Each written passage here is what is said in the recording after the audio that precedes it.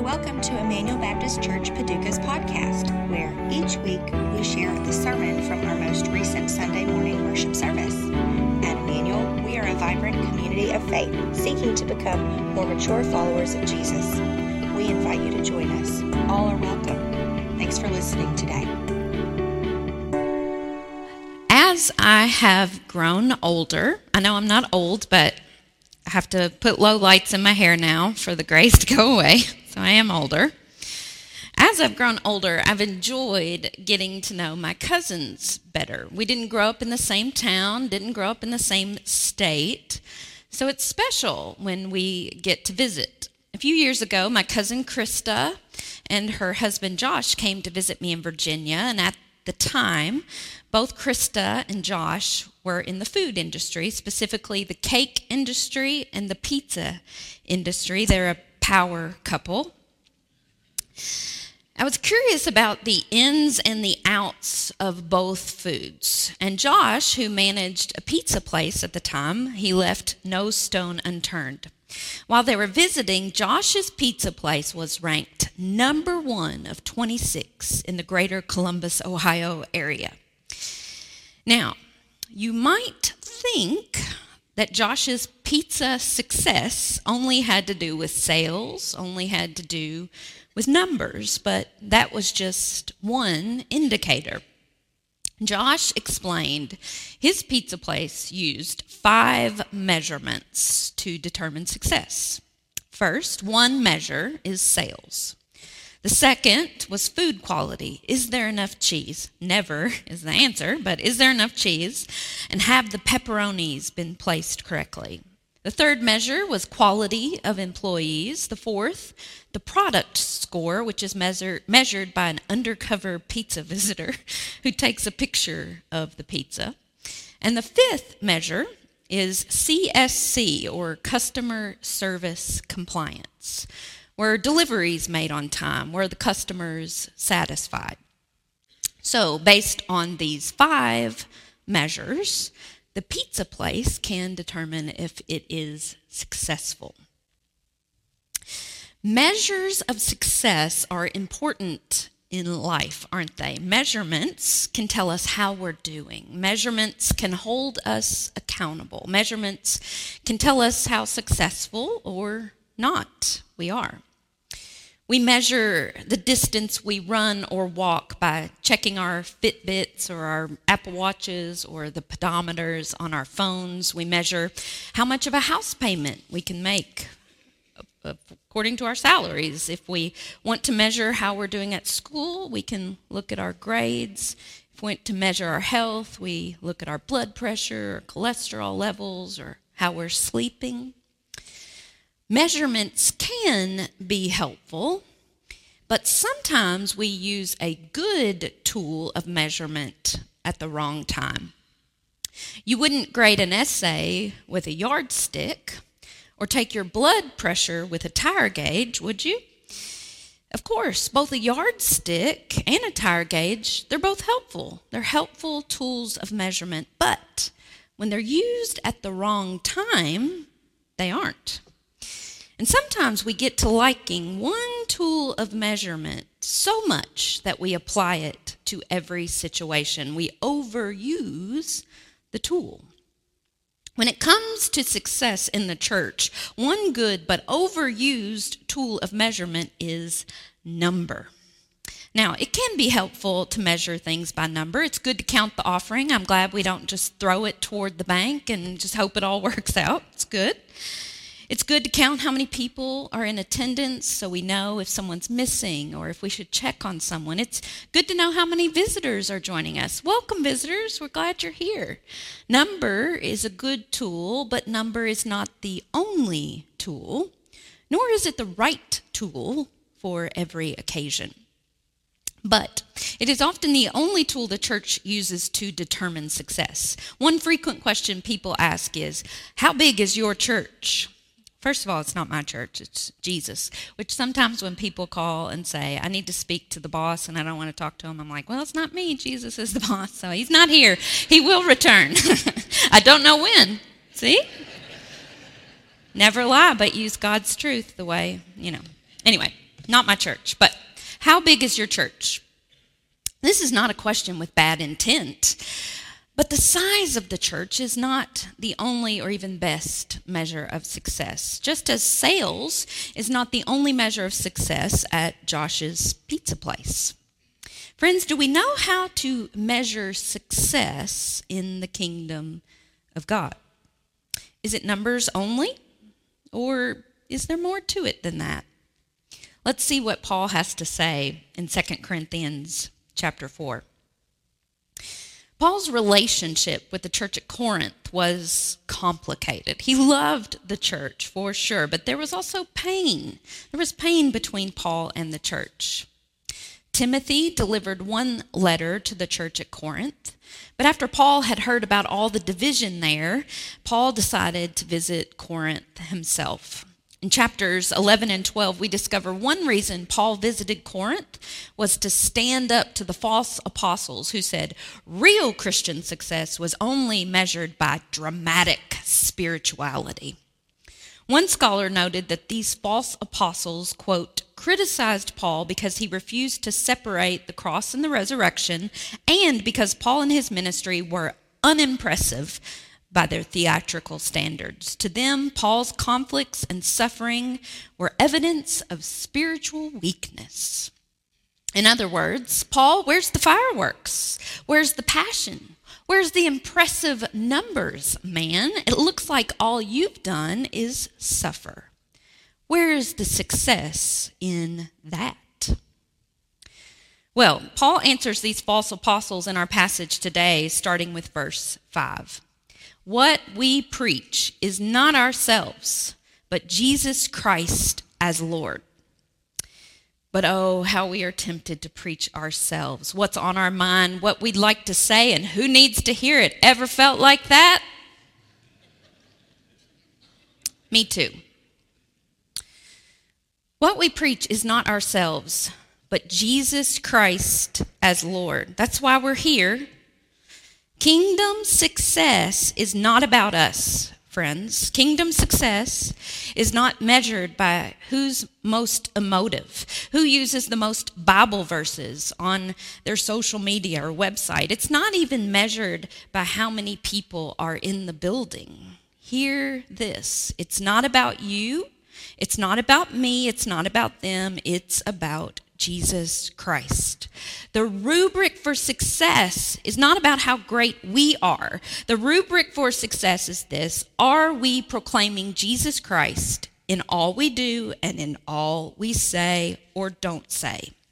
Sisters and brothers, Paul reminds us we are not the treasure. Paul reminds us again and again, we are not the treasure. We are the earthen vessels. We are the jars of clay. We hold the treasure.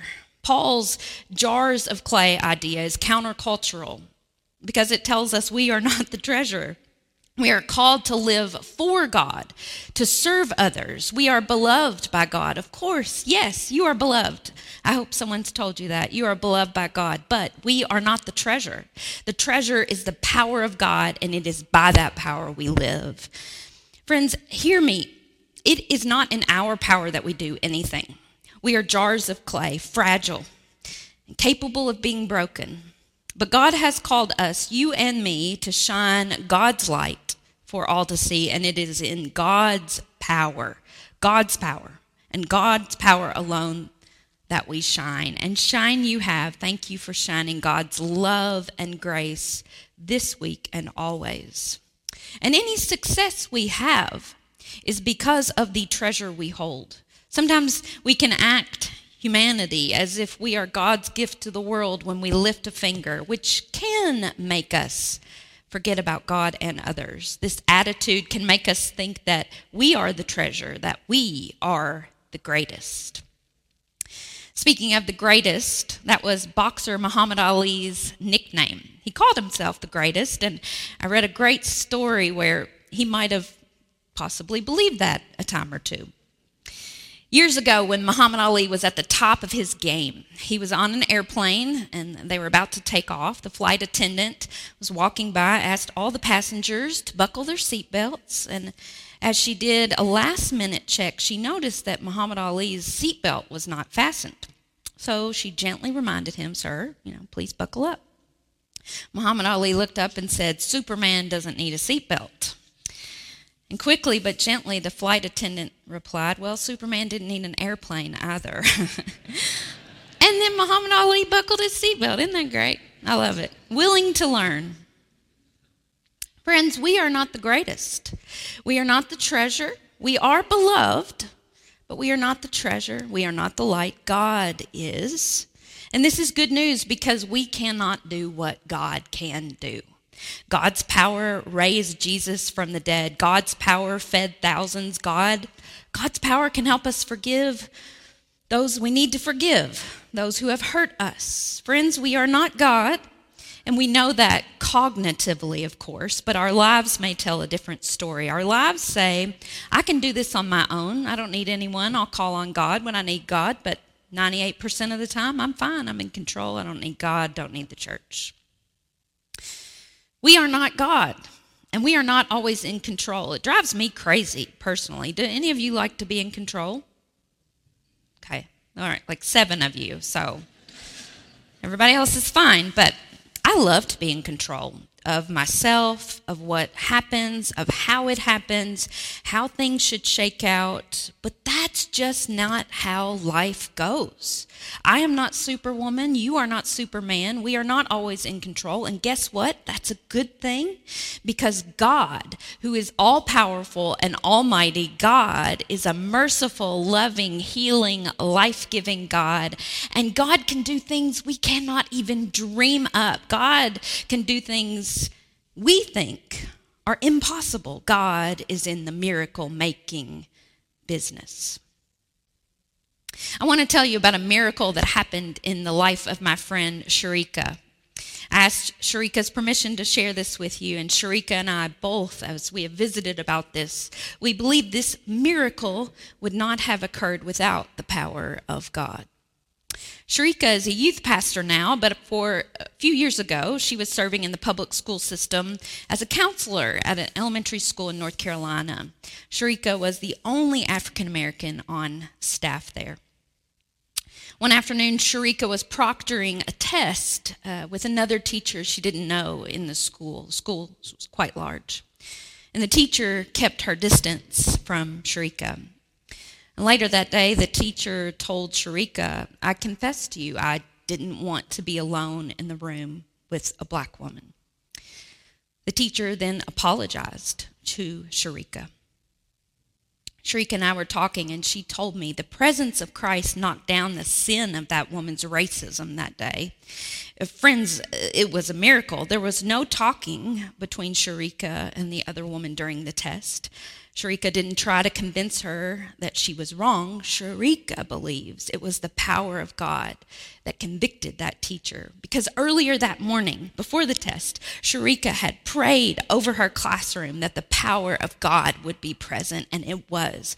Sharika is a jar of clay that illumines God's treasure. And what a beautiful thing that is, isn't it? But it is not always easy. It wasn't easy for Sharika. Paul says as much in verses 8 and 9. Take a look. These jars of clay, that's us. We are not going to have it easy. But we cannot be destroyed because God's power is in us. We'll be knocked down, but guess what? We'll get up. We may be tugged this way and that, but we will not lose hope. People may not like us, but that's okay. We keep on keeping on, proclaiming Jesus Christ as Lord, loving God and loving our neighbors. And friends, here's the crazy part.